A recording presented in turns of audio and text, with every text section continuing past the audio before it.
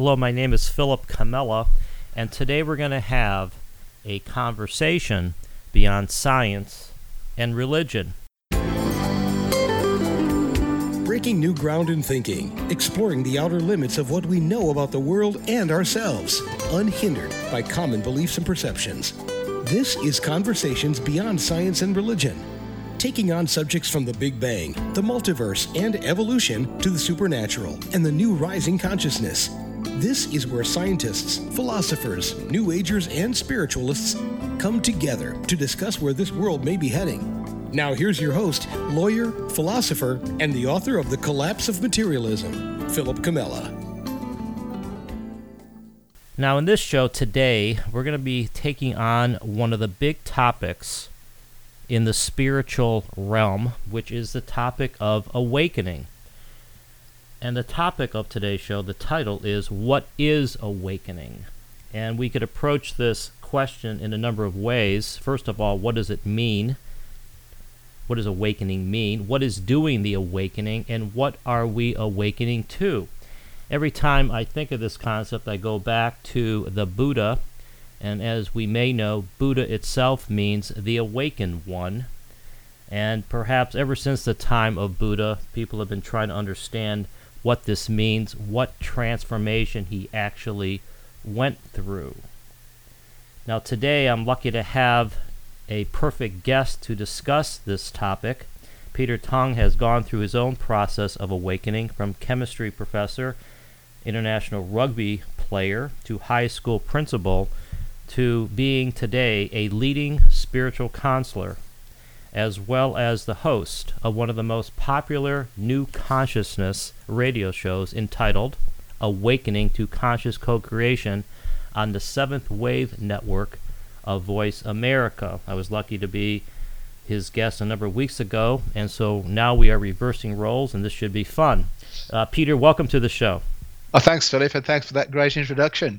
Well, as I said in the beginning, the concept of awakening is such a powerful, rich topic because it conjures up so many images and so many visions of something better, of us awakening to a better world, a better state of being. And so this is a topic that I thought we should probe because, we're going to get to how you entitled your own radio show, Awakening to Conscious Co-Creation, which says a lot in a title. But let's just start things off for a second here, because a lot of people are probably wondering the big question, which is, how does a chemistry professor, rugby player, and high school principal get into being a leading spiritual counselor radio talk show host? So why don't you tell us a little bit about how you went from the academic world to what you're doing now?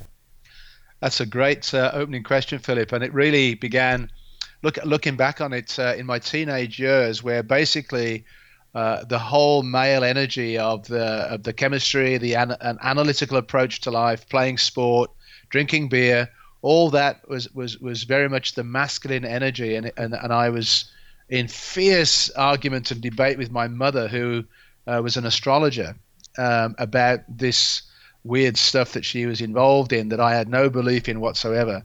And what I now know is that she held this light for me in the hope that I would eventually get it.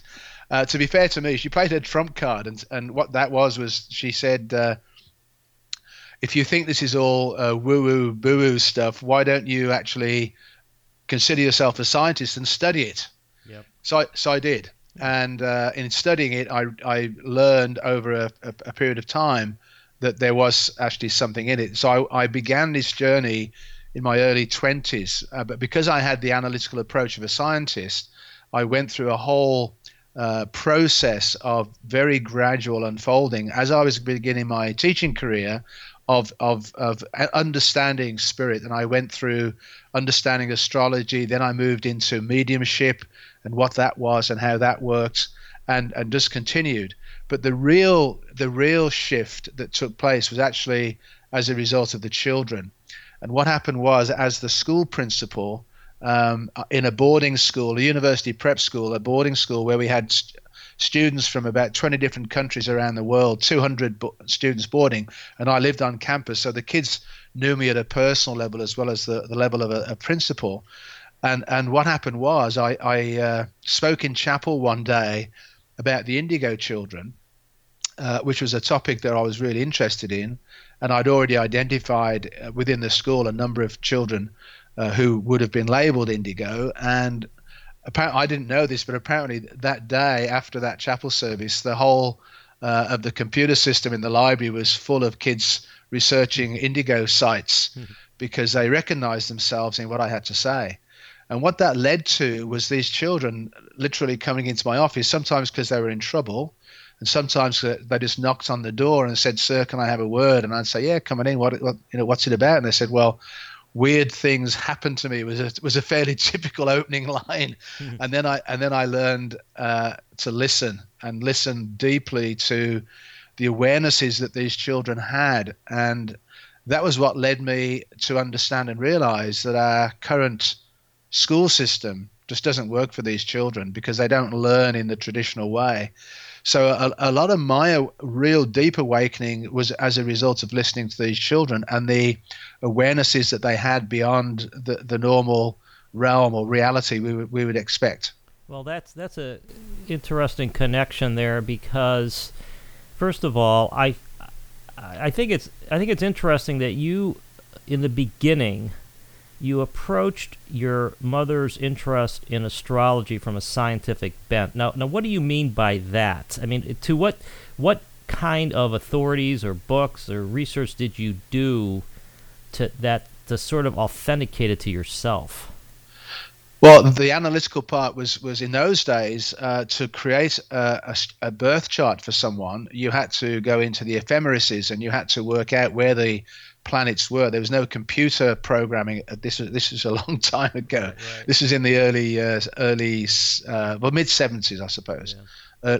Early 80s, that around there. Yeah. So you had to do a fair amount of research to actually create the chart in the first place, and then using different astrological texts, looking at the placement of the planets in someone's chart, looking at the aspects, the angles created between them, and putting it all together. Now, one of the gifts that I have developed over the years is because being a school principal in some ways helped a great deal, was to be able to synthesize what appears to be disparate information and make it make sense.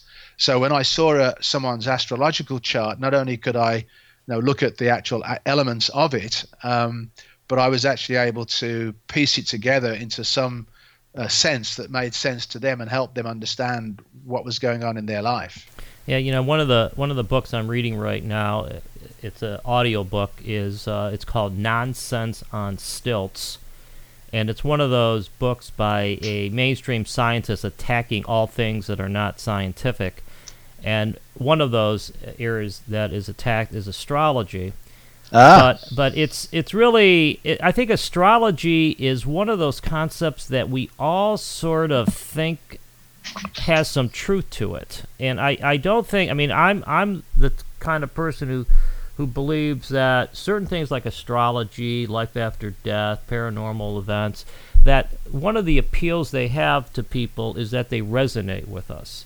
And there's some kind of connection to our inner being as opposed to just some kind of flight of fancy. And so I do think that, astrology in a new age, Peter, will be a richer topic of investigation. I mean, I think it'd be great. I think it'd be great to have more people, i.e. in the mainstream, really give it a little bit more credibility because it has an enchantment to it. And so over the years, what have and I want to go back to the Indigo children for a second here in a minute, but on the concept of astrology, what has it taught you? Well, it's really interesting, Philip, because I basically put it aside because obviously I was very busy living my life and all the sports and the school and teaching, and then becoming the principal. So I moved on from astrology to other aspects of spirituality, right. But I've come back to it full circle. And the way that I've come back to it, I should just explain, is through what's called landscape zodiacs. And this is a concept that goes actually back to the theosophical movement of Madame Blavatsky back in the late 1800s, where she talks about these landscape zodiacs. And what they are essentially is that carved in the landscape naturally, and no one knows how it happened in the first place, but carved in the landscape in a sort of a form of a disc, which varies in size, are 12 effigies in the land, through rivers and contours and hills and brooks and all sorts of natural landscape phenomena, which are representations of the 12 sun signs of the zodiac. And not only that, but how you can work with this structure to go on your own grail quest, essentially, through the 12 sun signs.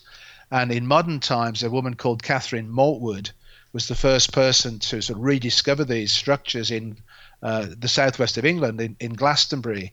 And a Glastonbury tour is actually in Aquarius. It's the Phoenix Rising in the northern section of this disc. And so what you do is you go on a journey every month of the year, and you go into the landscape of that particular sign. And what you're doing is you are, as a human being, consciously connecting the constellation of that sun sign in the night sky with Mother Earth below your feet. And so you're creating this connection deliberately and intentionally between the heavens and the earth. And the ultimate aspect of that is to bring heaven to earth in a conscious way. And so part of my awakening in the last 3 years has been working with this landscape zodiac, because this Catherine Maltwood moved from England to where I live in Victoria, British Columbia, just before the Second World War in 1938. And we discovered just almost 3.5 years ago now, there's a landscape zodiac here. And I just want to continue the story, Philip, for a little bit to help understand the significance of this connection, because as a result of this work, we realized and found there were many landscape zodiacs on the planet, one of which is in Rennes-le-Château, and all that mystery around the Tour de Magdala there, and there's a landscape zodiac there, and there's a very significant landscape zodiac in New Mexico. And I just want to just give this visual image for the listeners, because this will help them understand, I think, a little bit about how astrology can really help us in the future, because you're absolutely right. It is going to take a bigger part in our future unfolding. And so in New Mexico, there's this massive supervolcano that when it was complete, it's hard to imagine this, but when it was complete, it was 3 times higher than Mount Everest, 90,000 feet. And it blew 1 million years ago and obviously caused a lot of devastation in that area. But now it's a massive caldera. It's like a huge cauldron, and it's got obviously this rim of this crater. And some of the work of a wonderful mystic called Peter Dawkins from England talks about the shift in energy from Europe, that Europe is actually Europa the bull, Taurus the bull, which was laying the foundation back in the Renaissance in the 1600s for this period now in the 2000s. And this shift of energy from Europe to North America, which actually is Aries, the ram, it's the golden ram's head, which is to do with the crown chakra and the brow chakra opening up. And it opens up when it's connected through the heart. So you're thinking through your heart. And this process is what is taking place right now. So in late April, there was this alignment, which was called the Grand Cross. And it involved 4 planets sitting at exact 13 degree of the cardinal sign, so that they were exactly 90 degrees to each other. So if you can imagine a cross absolutely precisely aligned, these 4 planets were in these 4 cardinal signs, which means shifting into a new way, a new age, a new level of awareness. And I just got this image of seeing these 4 planets in this grand cross sitting on the rim of this massive caldera, which is at the heart of the whole landscape of North America. And these 4 planets in these 4 positions on the rim, and for us to go to the center of this caldera, because the 4 planets were creating a great deal of chaos for people, because what they were doing was resonating with us to get us to awaken, to get us to shift. And each planet had a particular role. One was to do with our own personal freedom, which was Uranus in Aries. One was to do with our one-on-one relationships, to do with Mars in Libra. Another one was Jupiter in Cancer, which is all about our family, our tribe. And the 4th one was about Pluto in Capricorn, which is about our work, our career, our ambitions. So if you think about those 4 aspects of life, they cover everything: our personal freedom, our one-on-one relationships, our family ties, and our work. And they were literally pulling us apart in these 4 directions to get us to really, really, really understand why we're here and what we're here to do, what our real purpose is. And if you're not following your real purpose, then it's going to shake, rattle, and roll you until you do. And that's what awakening actually is. We covered that. That was a lot of ground we just covered there. This is Philip Comella. This is Conversations Beyond Science and Religion. I'm happy to be talking to Peter Tung, the host of the extremely popular radio show entitled Awakening to Conscious Co-Creation, which is on the 7th Wave Network of Voice America. And we are probing this concept of awakening. And right now, we are on this concept of astrology. Now, let me just give you a perspective on this from where I come from, just to sort of balance this off. And that is, if part of awakening is realizing that we are part of the universe, part of one thing, and therefore we are ingrained in it, then it would make sense if there was some kind of coordination between the stars and ourselves. And that's the sort of the underlying way I look at astrology. And I don't really know the cause and effect part of this, because sometimes maybe it's moving in unison, or maybe the stars are telling us what to do. I love the image, though, of this cross personifying a new age, because I can't help but think, and maybe it's more hope than thinking, Peter, but I can hope that I cannot help but hope that we are on the dawn of a new age. And so let's talk about that a little bit. And you know, you already alluded to the Indigo Children as being one of your sort of inspirations. For those who don't know what Indigo Children are, first, what are they? Okay.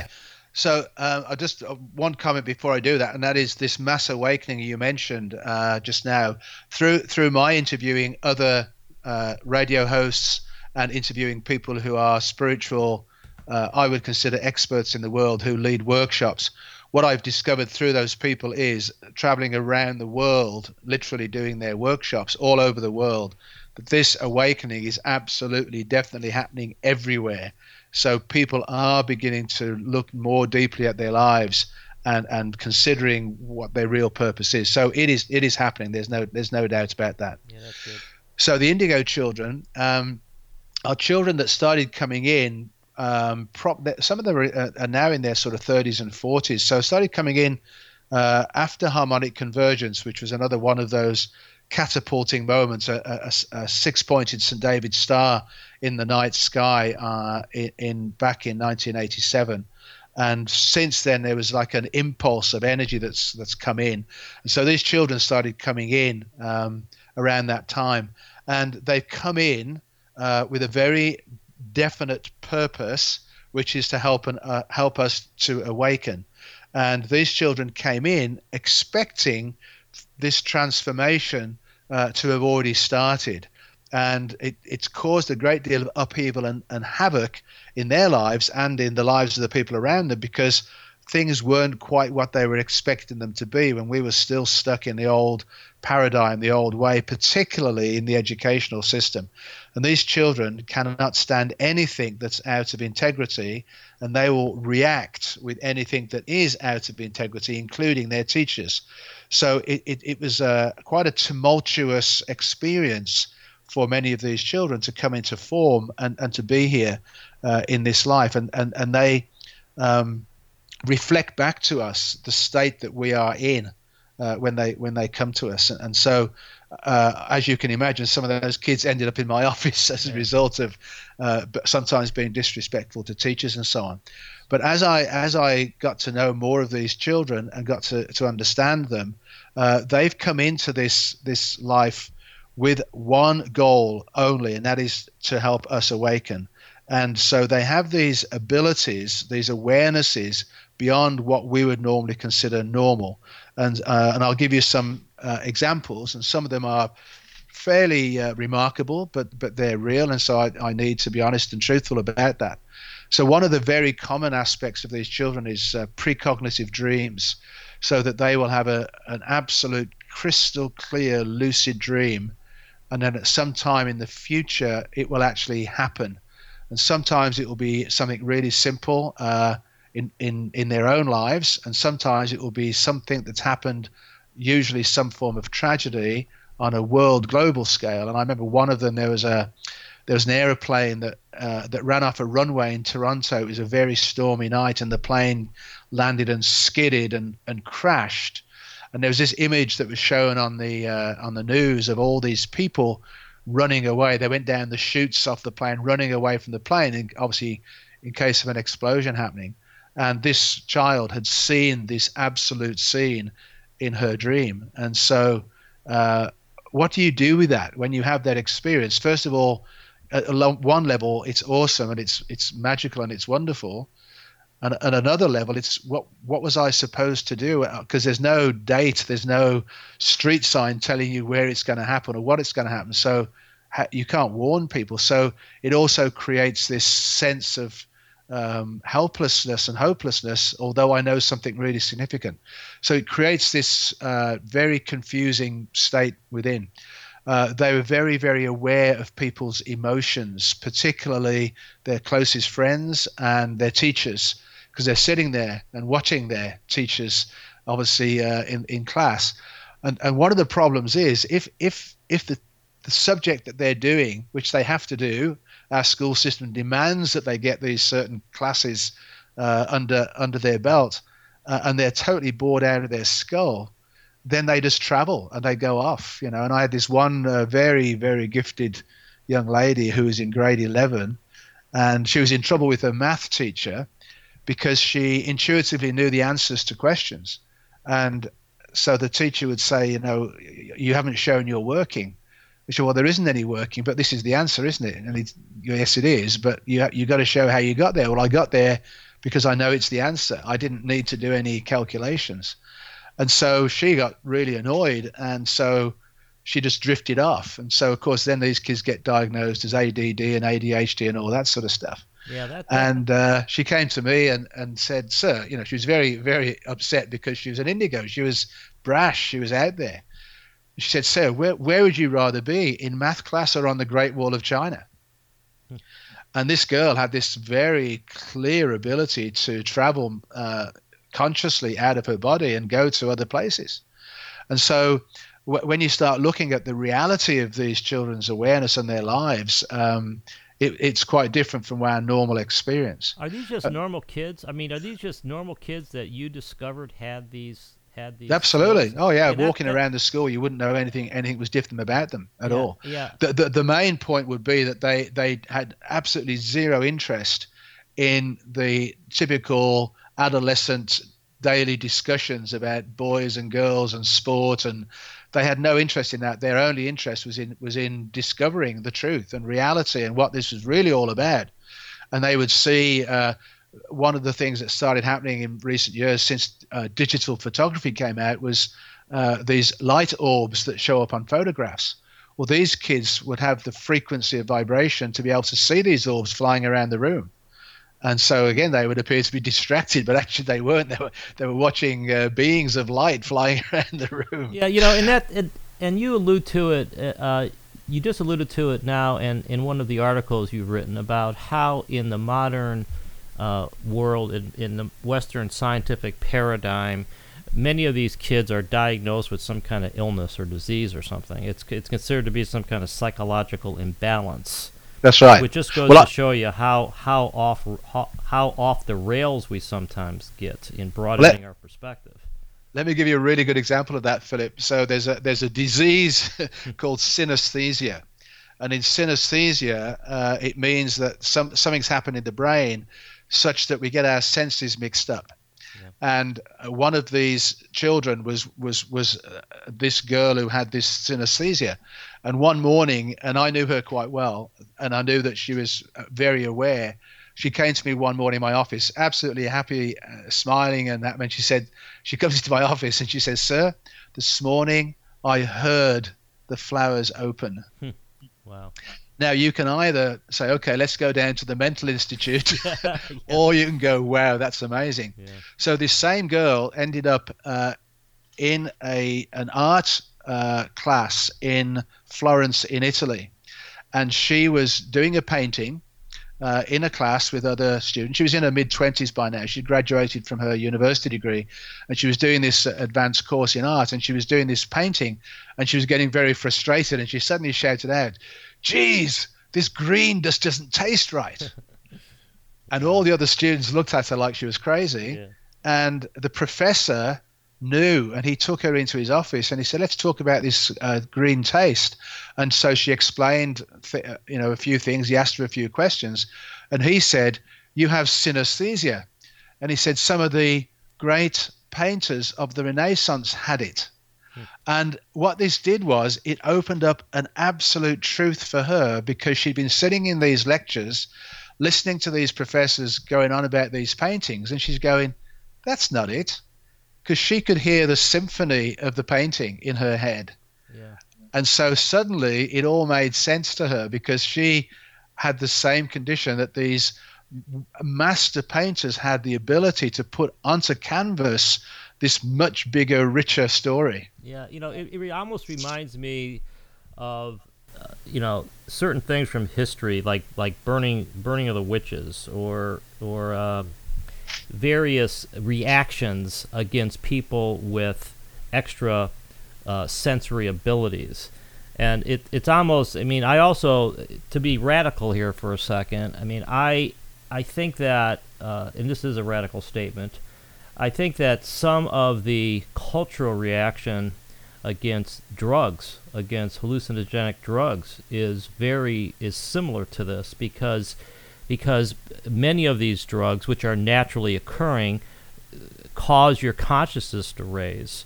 It causes you to go to a place where some people aren't ready to go, and there is a reaction against it, to rule it out, or to criminalize it, or to call it something evil.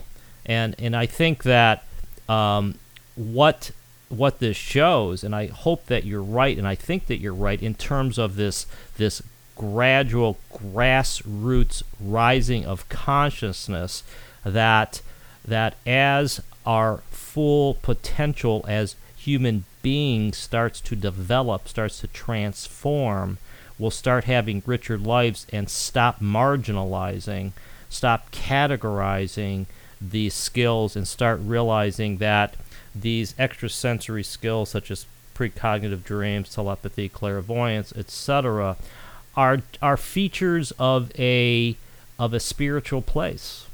That it's not some kind of strange outlier or disease. And I hope that's where you're going. I hope that's your vision as well, Peter, because I don't know if we'll ever do that today, but I think that eventually that's where things are going, where we realize that there's more dimensions to what we are as people.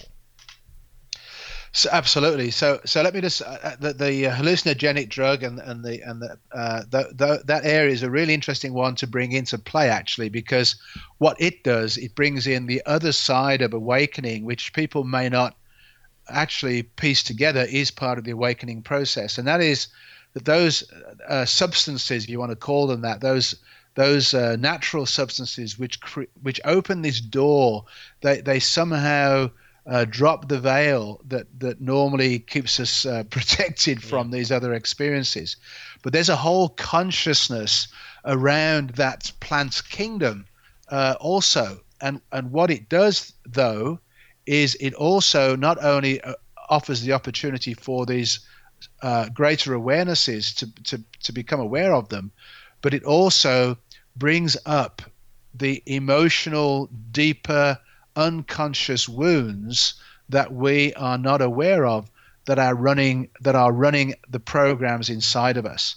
And so the second aspect to awakening is, on top of the greater expanded awareness and the intuitive nature of ourselves, is to heal these deeper wounds that we carry, the conditioning and programming that was inculcated into us as children by our parents, by the school, by religion, by whatever adult authority was over us, imparted into us other people's belief systems rather than our own. Right. And part of this awakening journey is to come to terms with the fact that what we believe to be true actually isn't true and isn't our belief anyway, it's someone else's. So a big piece of this awakening journey is to go inside and become aware of these aspects of us that are deeply hidden and buried in our unconscious, and bringing them out to help us release them and actually step into what is called our true nature, or our higher self, and that connection to who we really are and why we are really here. Yeah, that's great. Now, I want to follow up with this in a second. This is Philip Comella. This is Conversations Beyond Science and Religion. We're speaking with Peter Tongue, the host of the popular radio show Awakening to Conscious Co-Creation, which is on the Seventh Wave Network of Voice in America. And he's also got all sorts of other things going on, which we'll get to. And I think that this topic of hallucinogenic drugs and awakening and the indigo children, to me, it's teaching me more and more the importance of a social milieu or a social context, that it's not something that can really be done by yourself. You could push the envelope a little bit yourself, but I really think the power of awakening builds as the critical mass builds. And I remember, with the legalization of marijuana in various states, there are more mainstream media folks talking about it. And I just read something in the editorial page, I think it was the Chicago Tribune, about, I guess, Maureen Dowd took some marijuana brownies and got all paranoid and everything. But the point is that the rising of consciousness, for it to work, it really has to be, to me, it has to be a unified, a team, a social process. And I think that, Peter, is the real challenge for our time. I mean, Buddha sitting under the tree, he was way ahead of his time, way ahead of his time. And when you look at the centuries that have gone by and the challenges that we have faced, and I think that today what's encouraging is that people like you, and I would try to put myself in that category, where we're rational, but we have this spiritual open-mindedness that we're starting to put the two together. And I think that is necessary to advance the ball here. I mean, that's my own view of this, is that we have to be credible and rational, because there are too many critics. There's too many questions people have. But once you satisfy those, then I think we could reach a stage where we understand that this is really a rise of consciousness, of awareness. So I agree with you absolutely in terms of the rationale and the combination of the acceptance and the open-mindedness that we need to have, and actually begin to become aware of many things that have happened in history that we poured scorn on and actually were really helpful things. Yeah. And so to open our mind up to that is great. But I also want to make this comment, because I don't believe it's going to be quite as hard as we think it is. And the reason for that is because of this interconnectedness of all of us that you alluded to. One of the things I would love our listeners to really think about and connect with is that a lot of what is taking place in this awakening process right now is happening on the energetic level. It's unseen, but it's where we are all interconnected. And I just want you to have this image for a moment of these interconnecting, let's just say interconnecting pipes or roots or a network of energetic constructions that connect us all together. And right now, because of our lives so far, they're somewhat blocked, and there are interference patterns. It's like having a virus in your computer system, so it doesn't work very effectively. And then a certain number of members of the community come along, and they start doing their inner work. They start clearing out these pipes. They start using antivirus software to clear out these interference patterns, these diseases. And enough members of this community do this. And so what happens is we clean out these pipes, and suddenly these pipes become clear because enough people have been doing this inner work to clear them. And so nothing actually appears to be happening in the outside physical world, but it manifests itself through this energetic interconnectedness that we all share. And suddenly people start behaving differently, and they start being kinder and gentler and softer and more caring, more understanding. The feminine aspect of all of us begins to emerge, and you hit this critical mass, and boom, suddenly the world's changed. I see it coming from the inside out through this energetic connectivity that we all have. And Philip, one of the beautiful things about doing the radio show is that you and I and many other great hosts are connecting all of these people together through our voices, through our interconnections, through the internet. I mean, that's why the internet is so powerful, because it's a reflection of the inner connectedness we all share anyway. Yeah, I think that there's a lot there, Peter, and I think that was really well put.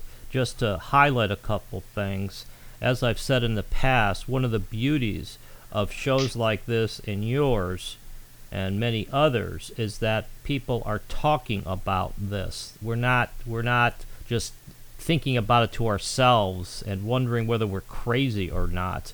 We're starting to articulate these concepts of a rise in consciousness, of awakening, of transforming ourselves into a higher level of being, and we're realizing that other people think and feel the same. And that, of course, I mean, I think that goes to your point about this being a internal evolution. You use the word energetic, and I think that's a perfectly fine way to put it, where it's sort of, I mean, the way I look at it, it's similar, which would be sort of like a tidal wave or a wave that gradually builds up power. And this wave is the wave driving the transformation, driving enlightenment, and you can't stop the wave. I mean, one of the things that Ken Wilber writes about, he's not the only one, but Ken Wilber is pretty clear on this. And he says once you reach that higher stage of consciousness, you can't go back. You can't go back. You could only go forward. And that is a beautiful way to put it, I think. And that is what I think is happening.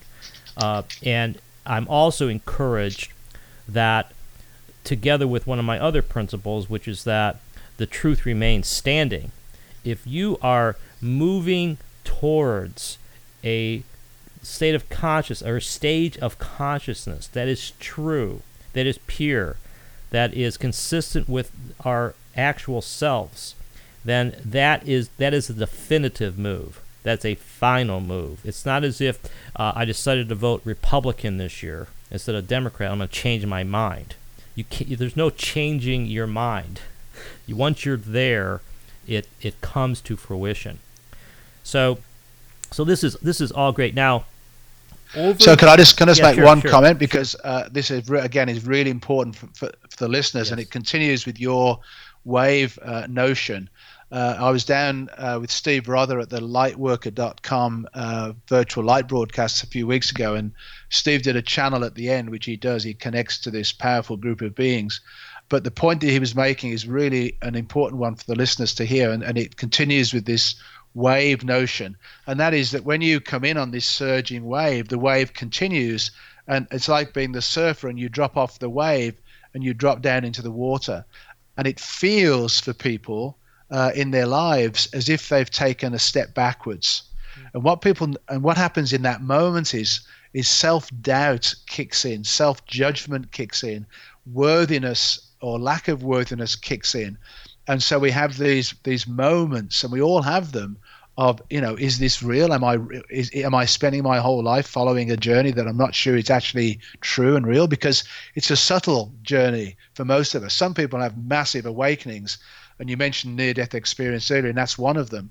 And some people get terrible illness and disease as an awakening gift. But for the standard person, it's more subtle than that. And so we have these moments of uncertainty. And what Steve said in his channel, which is really important to understand, is when that wave has gone on and you drop off the wave, you're just resting. Yeah. You're just in a place of deep, relaxed resting and waiting for the next wave to come.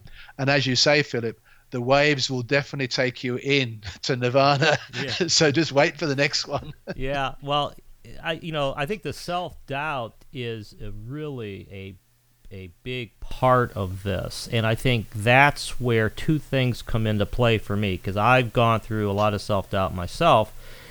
Number one, it helps to have friends and people who think the same to realize that you're not going off the deep end, and I think I'm past that. But also, it's the deep-rootedness. To me, it's like 2 + 2 = 4. I mean, I feel like one of the ways to describe our current mindset, which I would call the materialistic mindset, is the escape from the land of 2 + 2 = 5. It doesn't add up, and once you reach that, once you point yourself towards this world perspective, where you realize that we are rising to this consciousness of understanding that we are part of a greater whole, that is something that cannot be challenged because it's so true, and so that point is that that helps overcome self-doubt to me, realizing that it's true, that it's got a depth to it, but it also, I think, points out the social part of this. I mean, why is it that instead of you having a national TV program on the Science Channel or some other channel, we are doing, or me, we're doing radio shows, is because the current mainstream doesn't quite get it. And I think it's sort of like we're in a disjointed stages here. And I'm optimistic that in the next several years or decades, whatever, we're going to be moving to the mainstream, because I think that will be the sign that we're onto something, and that there's more of a global awakening. So that is what gives me a lot of encouragement. Absolutely, I totally agree with that. I mean, I think that would be great. And you know, I have been approached for some TV shows, and I am working on one. But the question is, who's going to have the courage to pull the trigger? But it's going to, it's going to happen. Now, I want. There's a couple things here that are really important that I want to get from you while I have you on the show, and that is, and you've alluded to it a little bit, but you've had hundreds of people on your radio show over the years, and can you? And this is completely unfair, but in terms of distilling, I mean, what has this taught you? What have you learned from your guests? Oh, so much. I know it's an unfair question. It's hard to distill that down into a few lines, but I'll do my best. I think, and you'll know this yourself, Philip. What happens is the show itself creates its own consciousness, its own vortex of energy, and so it pulls into the show the people that I need to get some information from. Yeah. So not only do they present their life's work, often their life's passion in a 1 hour show, which I'm doing now to a certain degree, but they give the listeners the broader perspective, but they give me a very specific piece for me to create my own Mandela radio show, really, of piecing the puzzle together. And so little pieces come in. A very quick example was I interviewed Peter Dawkins from England and Andrew Collins from here, neither of whom knew each other, and they were both in back-to-back weeks, but they were both talking about the significance of Cygnus the Swan constellation, one from the perspective of the ground looking up, and that was at Göbekli Tepe, which is the oldest known civilization on the planet. Their standing stone circles and temples are all aligned to Cygnus the Swan. And Peter Dawkins talking about Cygnus the Swan from the perspective of it impressing on the landscape, so from the other point of view. And he basically said, he's an expert on what he would call the Shakespeare Mystery School, that the whole reason for the Shakespeare plays happening in Stratford-upon-Avon in England was because that's where Cygnus the Swan is imprinted on the landscape in England. And Shakespeare was known as the Swan of Avon because the River Avon runs right through the centre of Stratford. So in those two shows, I'm suddenly being given by these two experts from two totally different perspectives a piece of the puzzle, which is I need to pay attention to where Cygnus the Swan fits into this in the landscape and its role. And its role, many indigenous cultures believe, is Cygnus the Swan leads us on the journey of consciousness beyond death and takes us back to from where we came in the first place, back to our own star system, whatever that is and wherever that is. So to know your connection to Cygnus the Swan, it's like the stork bringing the baby. It's the same concept, really, of that connection to heaven and earth between death and birth. Yeah. And so that's just a simple example. Well, that's a good example. But I would say it also evolves to a higher consciousness. And so I would say my guest of just a few weeks ago, Richard Rudd, and an extraordinary series of events led. He lives in the southwest of England, in Totnes in Devon, and he was on the radio show on April the 30th, and within 10 days he was standing in my living room, which was absolutely ridiculous. That is something else. This is Philip Comella. This is Conversations Beyond Science and Religion. We're speaking with noted spiritual counselor and radio show host Peter Tongue about the concept of awakening. You know, I had a similar thing with Amit Goswami. I've interviewed him as well. Yeah, he was one of my targets when I first started the radio show, and I had him on. Then I had him on the next week, and then all of a sudden he was sitting in my office.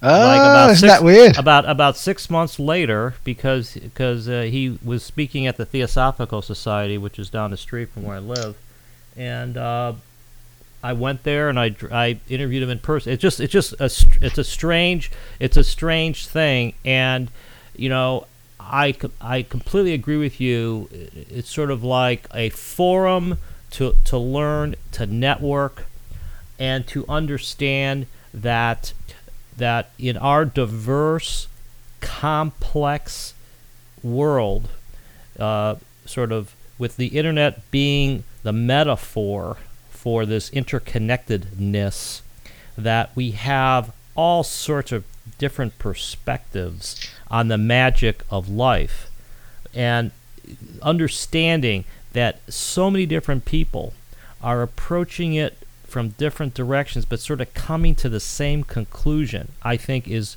very, very encouraging. And it's something that, gives me more and more confidence that this is the right way to go.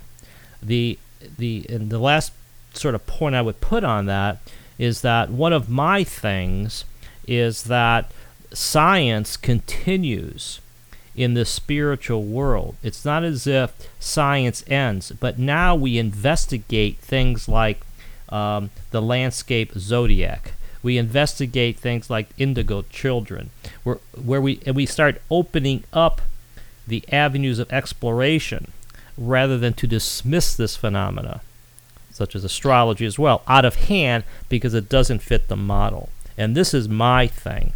This is where I think we are selling ourselves short in our current scientific paradigm because these things don't fit, even though we know that there's truth in them. So that to me is where that is heading. Now, So just before you move on, a couple of things. Amit Goswami is a great example because many people who don't believe in this awakening conscious world often quote science as the reason why it's not true. And of course, they're quoting outdated science. And so as Amit Goswami is a wonderful guy to talk about because he is working with science, quantum physics specifically, right, to explain this awakening that's taking place and also how to manifest using science in this conscious world. So that's a wonderful example. And the other aspect of this is the Russians are extremely advanced in the measuring of consciousness, and they have developed instruments that will way beyond Kirlian photography, for example, where you can actually use these instruments as part of the National Health Service in Russia, because the readouts give you an auric reading of you and what medical issues you have, and it's an allowed diagnostic tool within their medical system to give you treatment.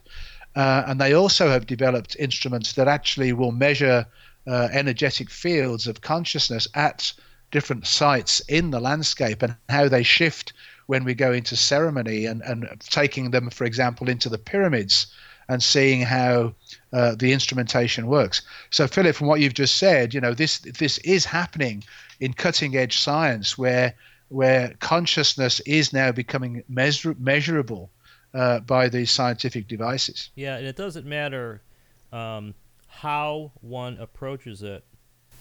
You can't ignore consciousness. I mean, one of my favorite quotes from The Quantum Enigma, the book written by Bruce Rosenblum and Fred Kuntner. I had Bruce on a number of years ago, is something like one cannot discuss quantum theory without encountering consciousness.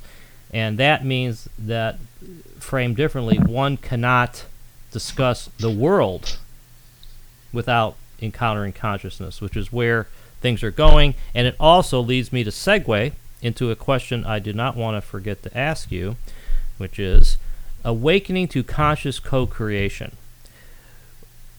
How did you come up with that title, and what does it mean to you? What does conscious co-creation mean to you? Philip, honestly, I have no idea. Well, it sounds good. I've been doing the radio show for 5 years on July the 8th. Yeah. And I've done over 250 shows, and I actually cannot remember why it was called Awakening to Conscious Co-Creation. Wow. So I have to assume it was given to me from somewhere else as an inspired not only a title but a vibrational frequency to attract in the right people to help me on this journey. Yeah. But what it means in terms of the actual today, what it means to me, which it means a lot more now than it did then, awakening to conscious co-creation is the awareness, and we've talked about it a great deal during the show today, so it's a nice little opportunity to summarize to a certain degree.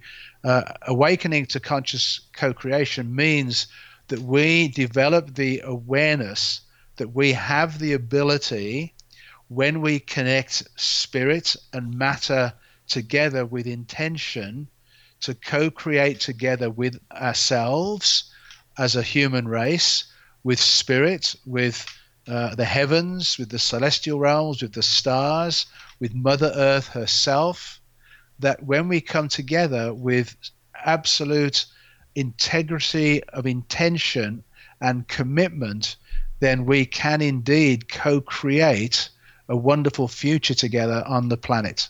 Yeah. And so to me, it's encapsulating all of those pieces through our genuine intention.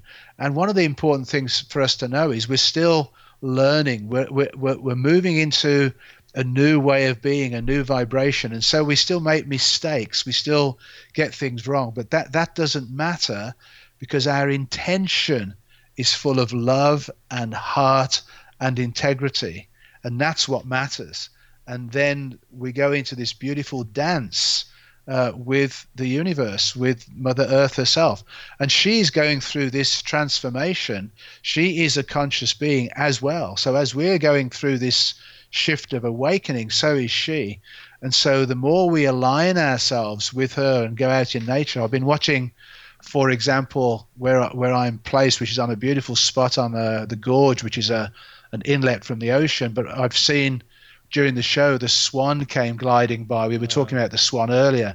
The raven just did one of its magical dives down towards the water and then expanded back out, which to me, the raven is magic. Yeah. And so these signs from nature that we are tuned in with her as well is part of the co-creation. Yeah, I like the term in a number of ways, this co-creation term, because I'm often asked, because my own view, which is similar to all this, which is that we are living in a dream, that, well, you know, the common question is, well, does that mean we could like dream the world away or wish it away? And no, the answer is it's a co-creation. It's a co-creation. It's a united dream, and therefore we need to cooperate. We need to get along with each other to co-create a better world. So I think the co-creation resonates with me, and it's always nice, Peter, to have a rich title, because it gives it has a lot of meaning to it. Now, and a lot to talk about. Now, there is something to connect the last dot here. There is something. A term you use, which I love. I forgot where I saw that, but it's the term is the golden era of peace. And can you talk about that and how it relates to some of the other things we've touched upon today? Absolutely. Well, my understanding is that through history there have been these cycles, these rhythmic cycles moving through the ages, where we get to experience this golden era at particular times. And the trigger for this golden era to manifest into form is the return into full balance of the sacred feminine. For the last 5,000 years, there's been this suppression of the feminine energy within our own system, within our own hearts, within our own brain structures, but also in the outer world. And my understanding is that the male or masculine energy became petrified of being consumed by this very powerful sacred feminine energy. It is the unmanifest, it's the void, it's the black hole, it's the untapped divine potential that we can co-create with. But it became feared. And so what is happening right now, and I've interviewed some women who are absolutely exemplifying this in the world, and that is the return to full power of that sacred feminine energy. And so if you imagine the masculine energy as being a container within which this beautiful, fluid, flowing energy can exist in perfect balance and harmony, then we can co-create together through the male, female, masculine, feminine energies this beautiful new world, this beautiful landscape, this Garden of Eden on the planet, as we come into this, as you say, cooperative, collaborative, loving, balanced place. And so this old paradigm world in which we've been living, which has had this male-dominated view of life, shifts into this much softer, gentler, more nurturing, slower existence that we can actually really, really appreciate our lives here on the planet. Yeah, I am hopeful that, the Buddha had a lot of things that were advanced for his time that we probably don't understand very well. But it's not just, I like to think it's not just some kind of flight of consciousness, which sounds really good. I mean, I think in the most down to earth way to put it, I would say it's being aware of nature, being aware of the world and the miracle of existence. But with that, I think there is a higher sense of morality. And you talk about the the chakras and the heart and all that. I mean, we don't have time to get into that, but I hope and think that along with the rise in consciousness, it's understanding that it really is the family of humankind, and it's not a morality that is dictated to you from a teacher with a ruler. It's understanding that it is a natural state of being, and that I think is where this heaven on earth concept starts gaining some momentum when it's appreciated from the inside that is the better state of living. We've quickly come to the end, and I want to have you give a couple final remarks, Peter, from everything, and then of course tell folks about your radio show and about other things you're doing. So the floor is yours. Why don't you give your final comments and then talk about your own show and other things you're doing. Okay, well, thank you. Well, I think we are in unbelievably exciting times, and I think it's remarkable that we, however we began, however the first impulse took place, that we've reached the point now in our human evolution and development that we can actually now be considering our beginnings and how this all began and how this has all moved forward.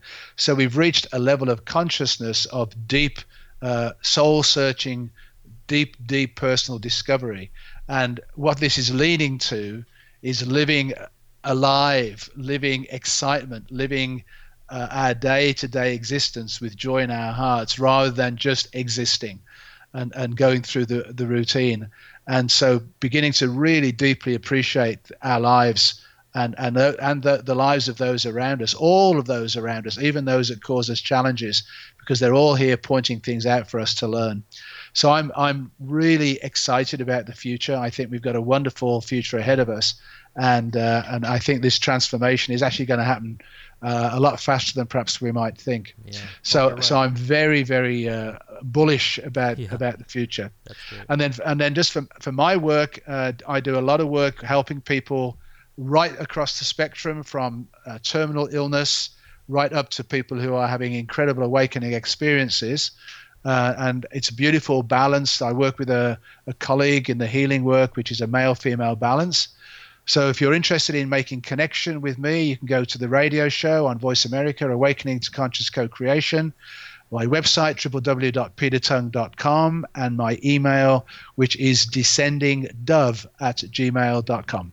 Well, Peter, thanks a lot for being with us today, and I hope that we push the envelope here a little bit about what is awakening, and if we're right then I think all of us are going to have an opportunity to awaken, to sort of do the modern version of the Buddha and make it into something not only transformational, but something real. This is Philip Comella. This is Conversations Beyond Science and Religion. We'll see you next week when I interview Mark Ballabone about being born philosophers. Thanks for listening. You've been listening to Conversations Beyond Science and Religion, hosted by Philip Comella. To find out more about Philip and his book, The Collapse of Materialism, visit thecollapseofmaterialism.com.